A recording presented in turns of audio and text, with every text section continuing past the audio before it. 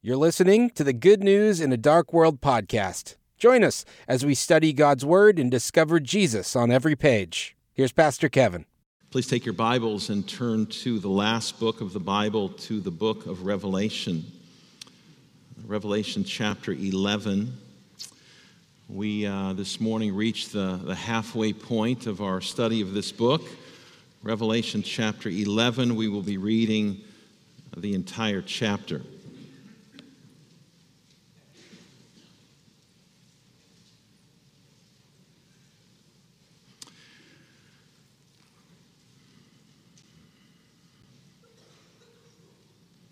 Then I was given a measuring rod like a staff, and I was told, "Rise and measure the temple of God, and the altar and those who worship there, but do not measure the court outside the temple.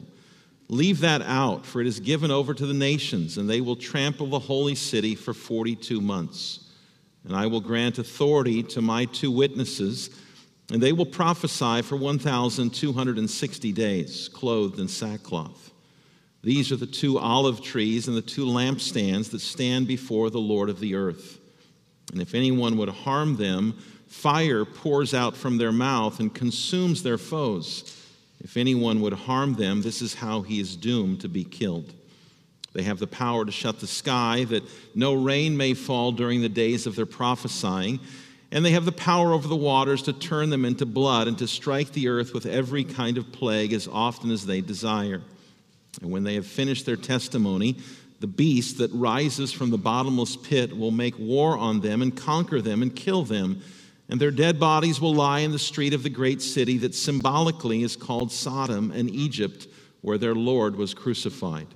For 3.5 days, some from the peoples and tribes and languages and nations will gaze at their dead bodies and refuse to let them be placed in a tomb.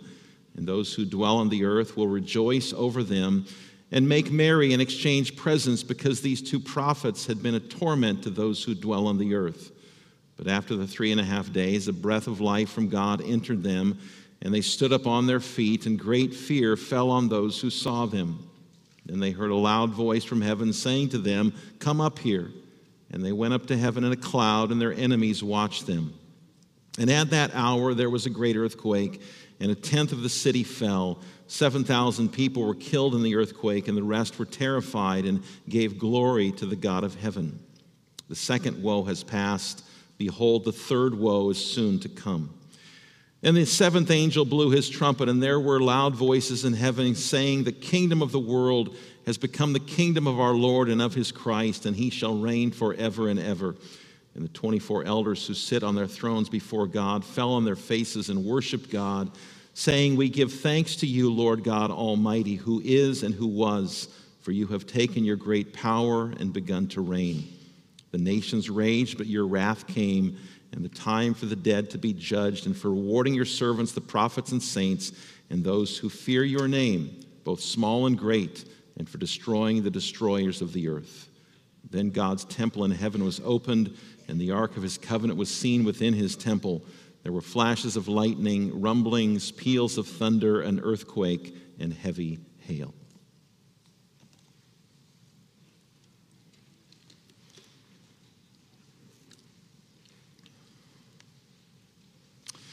One of you recently gave to me a book that is entitled "Letter to the American Church" by a man by the name of Eric Metaxas.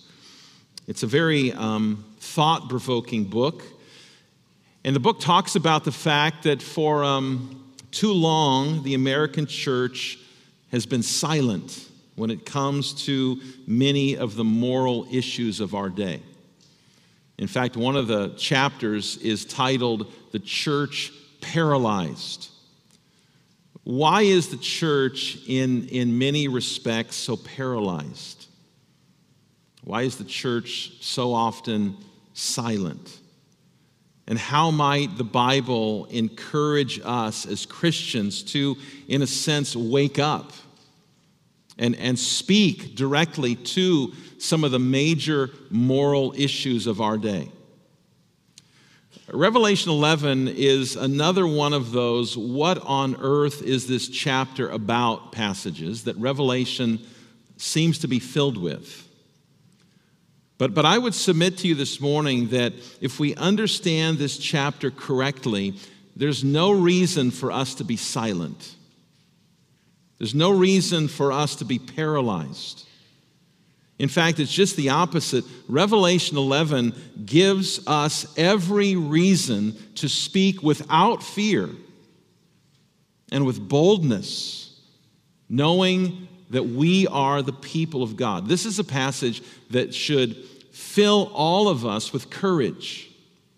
It should motivate us as we seek to live out our Christian lives in our communities and in our callings, however old or however young you are. Revelation 11, if we understand this passage correctly, should really motivate us to live boldly as God's people in this world.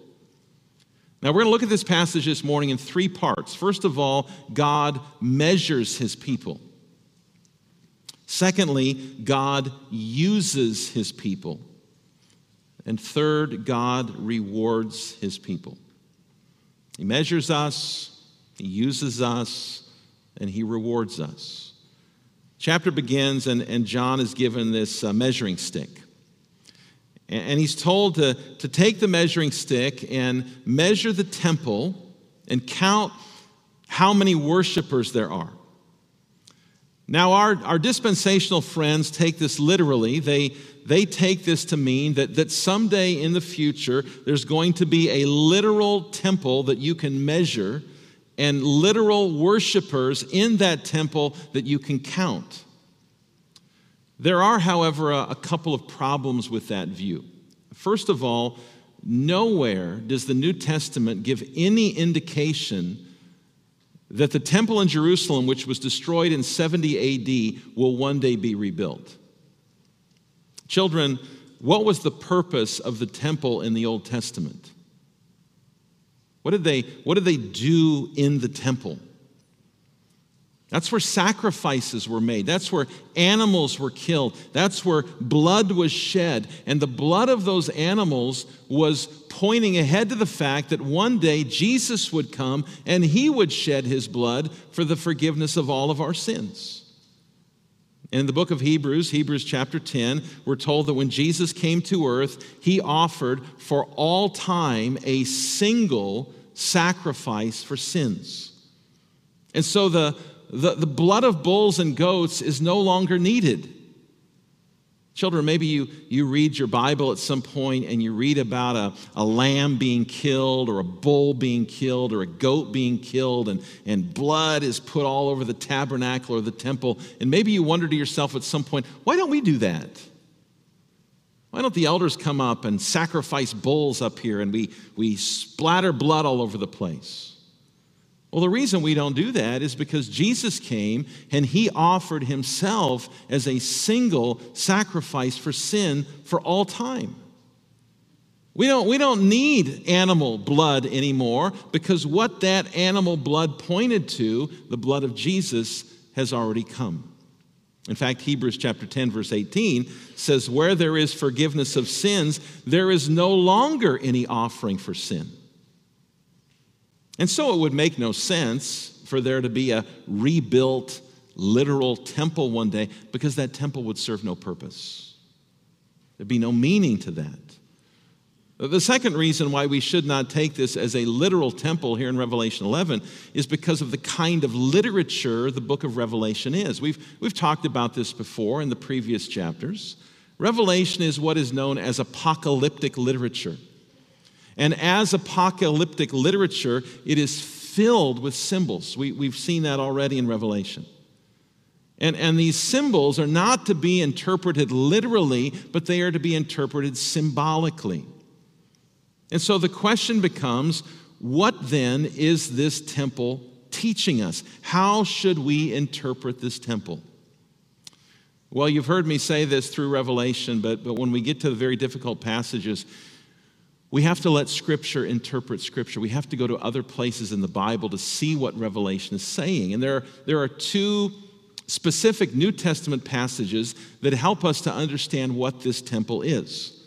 The first one is in the book of 1 Corinthians 3, verse 16, which says, Do you not know that you are God's temple and that God's Spirit dwells in you?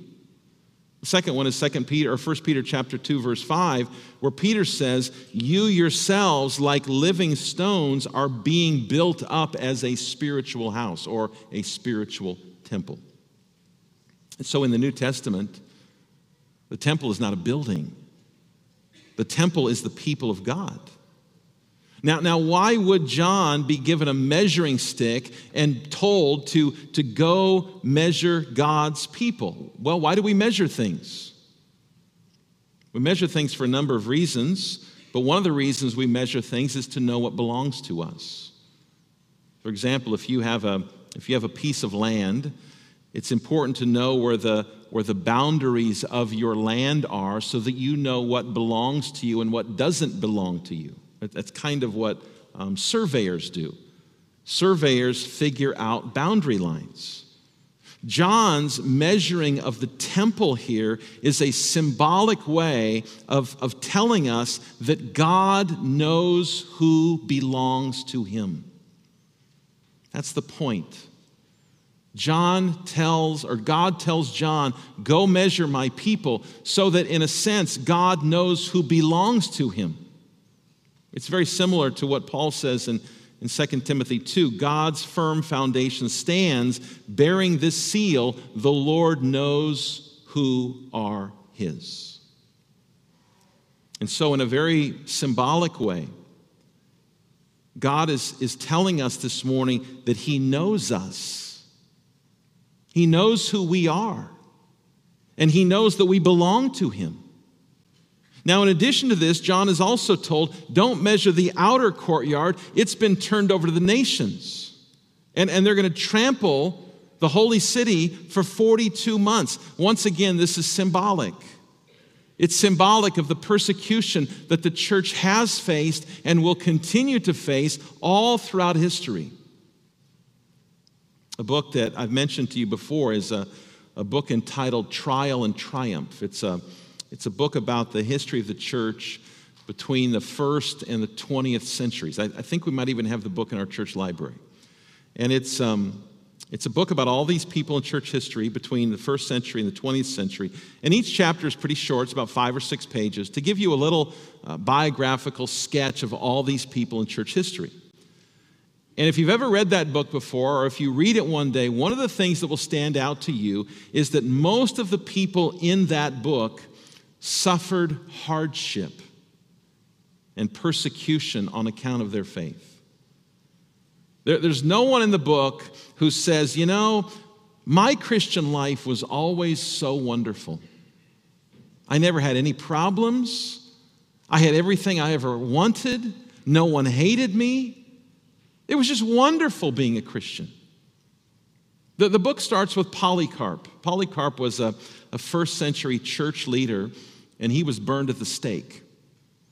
The second person in the book is a woman named Blandina. Blandina was a second century Christian who was thrown to bulls. And they let the bulls just trample her, and then they killed her with a sword. The very last person in the book is a man named Richard Wurmbrand, who was a 20th century Lutheran pastor in Romania who was imprisoned for years and tortured by the communist regime in Romania.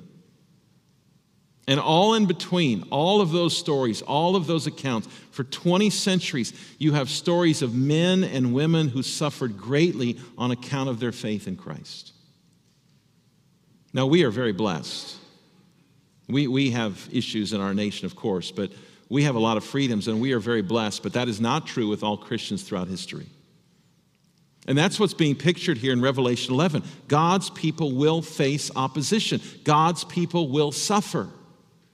You can count on it.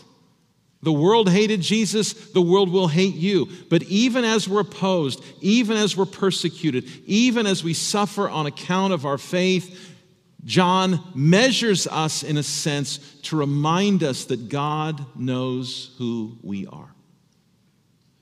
And he knows that we belong to him.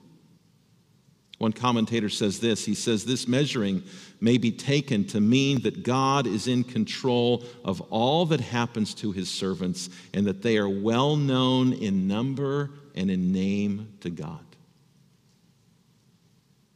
You may think of yourself as insignificant, but God knows you by name. He knows everything about you. He knows that you are his. And as we had heard earlier from Romans chapter 8, there's nothing in all of creation that can separate you from his love. Now, what about the 42 months part? Well, let me give you 3 brief things about that. First of all, in the Old Testament, 42 months, which is also 1,260 days, is symbolic of a period of testing and trial. Secondly, based on what we find in the book of Daniel and also here in Revelation, 42 months is also symbolic of the entire period between the ascension of Jesus and the second coming of Jesus. And then third, 42 months equals 3.5 years. 3.5 is half of 7. And in the Bible, 7 is the number of fullness or completeness. You put this all together, and what you have here is this. It's a reminder that the entire time between the ascension of Christ and his second coming is marked by suffering and trial and persecution and tribulation, but that persecution won't last forever. 3.5, not 7.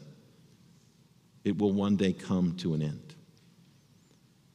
The point is this: if you are a Christian, you don't need to live in fear.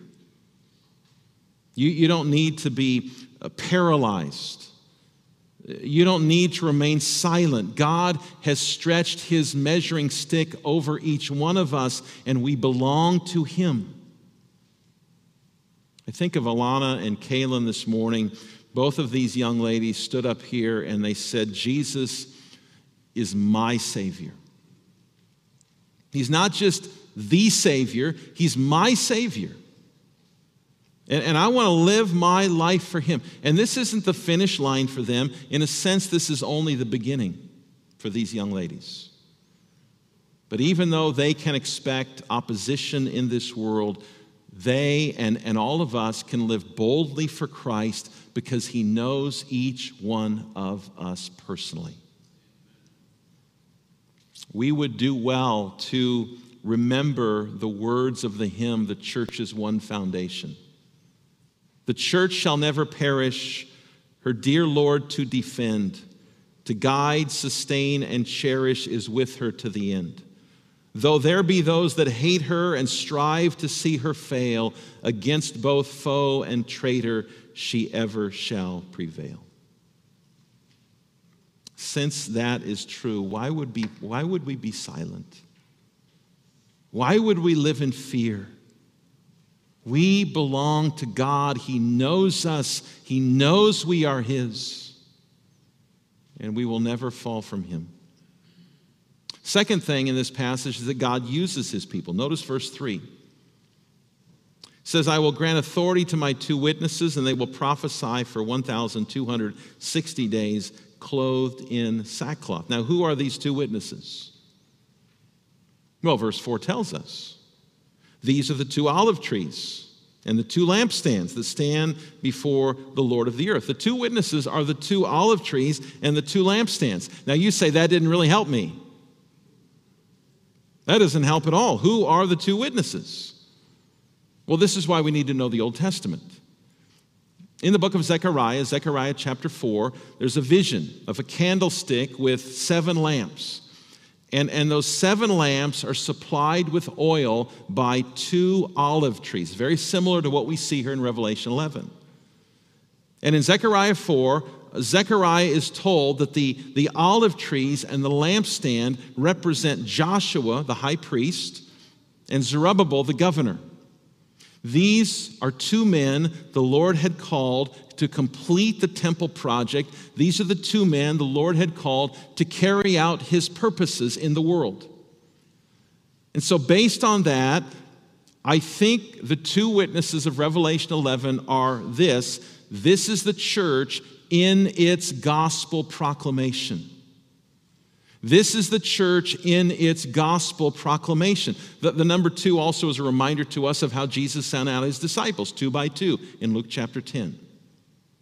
And so for 1,260 days, in other words, for the entire time between the ascension and the return of Jesus, the church is to be diligent to carry out its task to bring the gospel to the nations. This isn't only the job of pastors. This isn't only the job of missionaries. Remember, all of us have been called to a threefold office. All of us, if we are Christians, have been called to be prophets, priests, and kings. And as prophets, it's our calling, regardless of our age. It's our calling to speak the word of God to others. And so Revelation 11 is a reminder to us of the church in its missionary calling, the church in its calling to proclaim the gospel, to proclaim the word of God. This is why the church must not remain silent. This is why we don't start a Christian commune where we can get away from unbelievers, where we get away from the world. We have a calling. We have a calling to speak God's word into our society today. This is the commission that Jesus gave his disciples in the book of Acts. He says, you will receive power when the Holy Spirit has come upon you, and you will be my witnesses in Jerusalem, Judea, Samaria, and to the end of the earth. Empowered by the Spirit of God, we are called to be Christ's witnesses wherever we are. School, our neighborhoods, our work, we are called to be the witnesses of Christ. Now you wonder, why are these two witnesses clothed in sackcloth? Well, in the Bible, sackcloth is a picture of sorrow for sin. It's a picture of repentance. This is a reminder that the message that we proclaim is not just God loves you and offers a wonderful plan for your life. The message that we proclaim is a call to repentance. It's a call for people to turn from their sin, to turn from their vain attempts at self-justifying themselves, at earning their way to heaven, to turn to Jesus alone for salvation. Our message is repent and believe, or you are on your way to eternal destruction. Now, there are many people who don't want to hear this message. If you look at verse 5, it talks about those who would seek to harm the witnesses. In other words, there will be hostility toward us. There will be hostility toward our message. There are those who don't want to hear that they are guilty sinners who deserve judgment. They don't want to hear that they are helpless and can do nothing to save themselves. There are those who don't want to hear that there's only one way to God, and that is through faith in Jesus Christ. And yet notice what verse 5 says. It says, if anyone would harm them, if anyone would harm the witnesses, fire pours from their mouth and consumes their foes.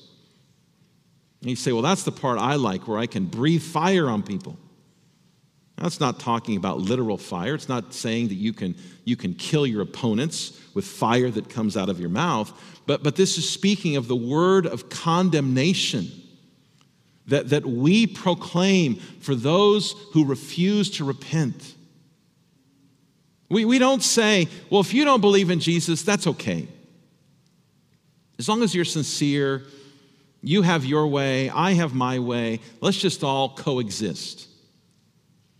That's not what we preach. We also proclaim for those who do not believe, those who do not repent, we proclaim a word of condemnation. Now, this word of condemnation is not our own word.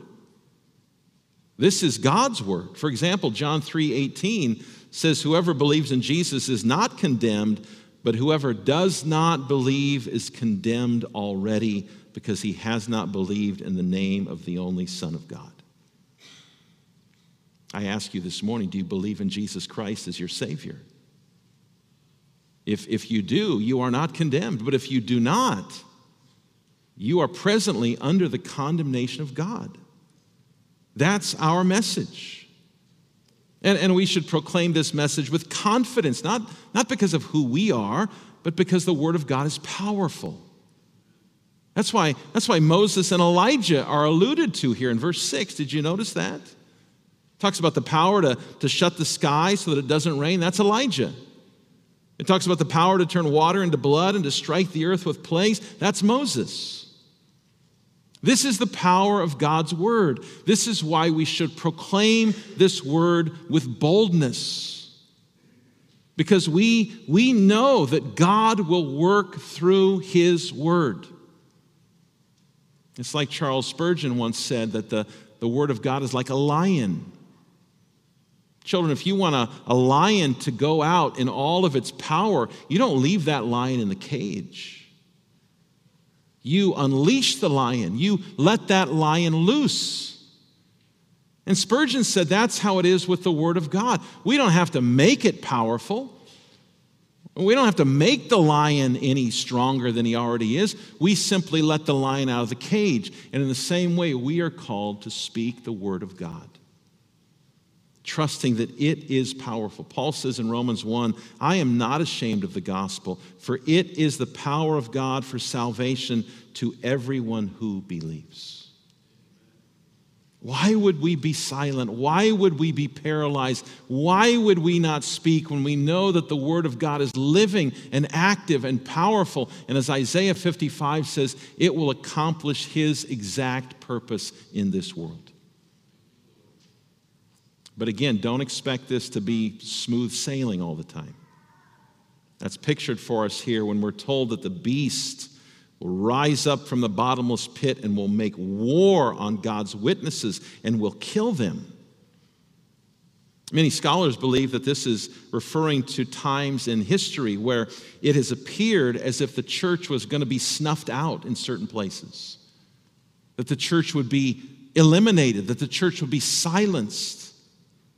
China, Soviet Union, North Korea. There have been moments in history where it looked like the witness of the church had been silenced. And so the world celebrates. Verse 10 says, those who dwell on the earth will rejoice over them and make merry and exchange presents. It's like a party. We've silenced the church. We've silenced the gospel. We've snuffed out Christianity. We've done it. But the world can never defeat God's kingdom. The world can never destroy the church. God will always have a people for Himself. Notice verse 11, after the 3.5 days, the breath of life from God entered them, and they stood up on their feet, and great fear fell on those who saw them. Even when the world thinks we've won, even when the world thinks we've done it, we've silenced those Christians, we've done away with the church, God will continue to bring dead sinners to life, and His church will march on. God uses His people. And so God measures His people. He knows that you belong to Him. He uses His people. He uses us in our gospel proclamation, our witness of His word. And number 3, He rewards His people. One of the great things about being a Christian is that we have a wonderful hope in the midst of a world that seems so often so hopeless. We're not just living for this life. Look at verse 12. Then they heard a loud voice from heaven saying to them, "Come up here." And they went up to heaven in a cloud, and their enemies watched them. This is an echo of what Paul writes in 1 Thessalonians chapter 4. For the Lord Himself will descend from heaven with a cry of command, with the voice of an archangel, with the sound of the trumpet of God, and the dead in Christ will rise first. Then we who are alive, who are left, will be caught up together with them in the clouds to meet the Lord in the air, and so we will always be with the Lord. This is the second coming of the Lord Jesus Christ, to take His people to their final inheritance and to judge this unbelieving world. It's not a secret rapture. It's not a secret where God, catches his people up and the unbelievers are going, what happened to those people? They were just here and now they're gone. This is a loud moment. This is a moment that everyone will know what's happening. The same moment is described in verse 15 and following.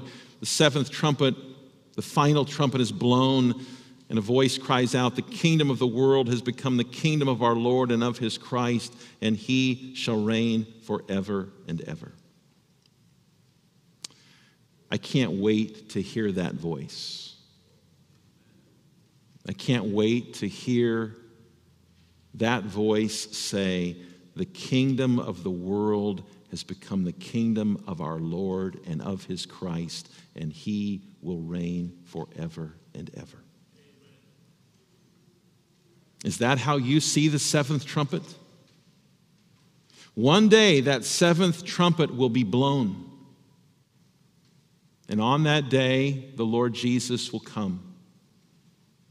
And he will judge this unbelieving world. And he will take all of his people to their eternal home. As you sit in the pew this morning, does the thought that that trumpet will one day blow, does that excite you? Does that make you glad?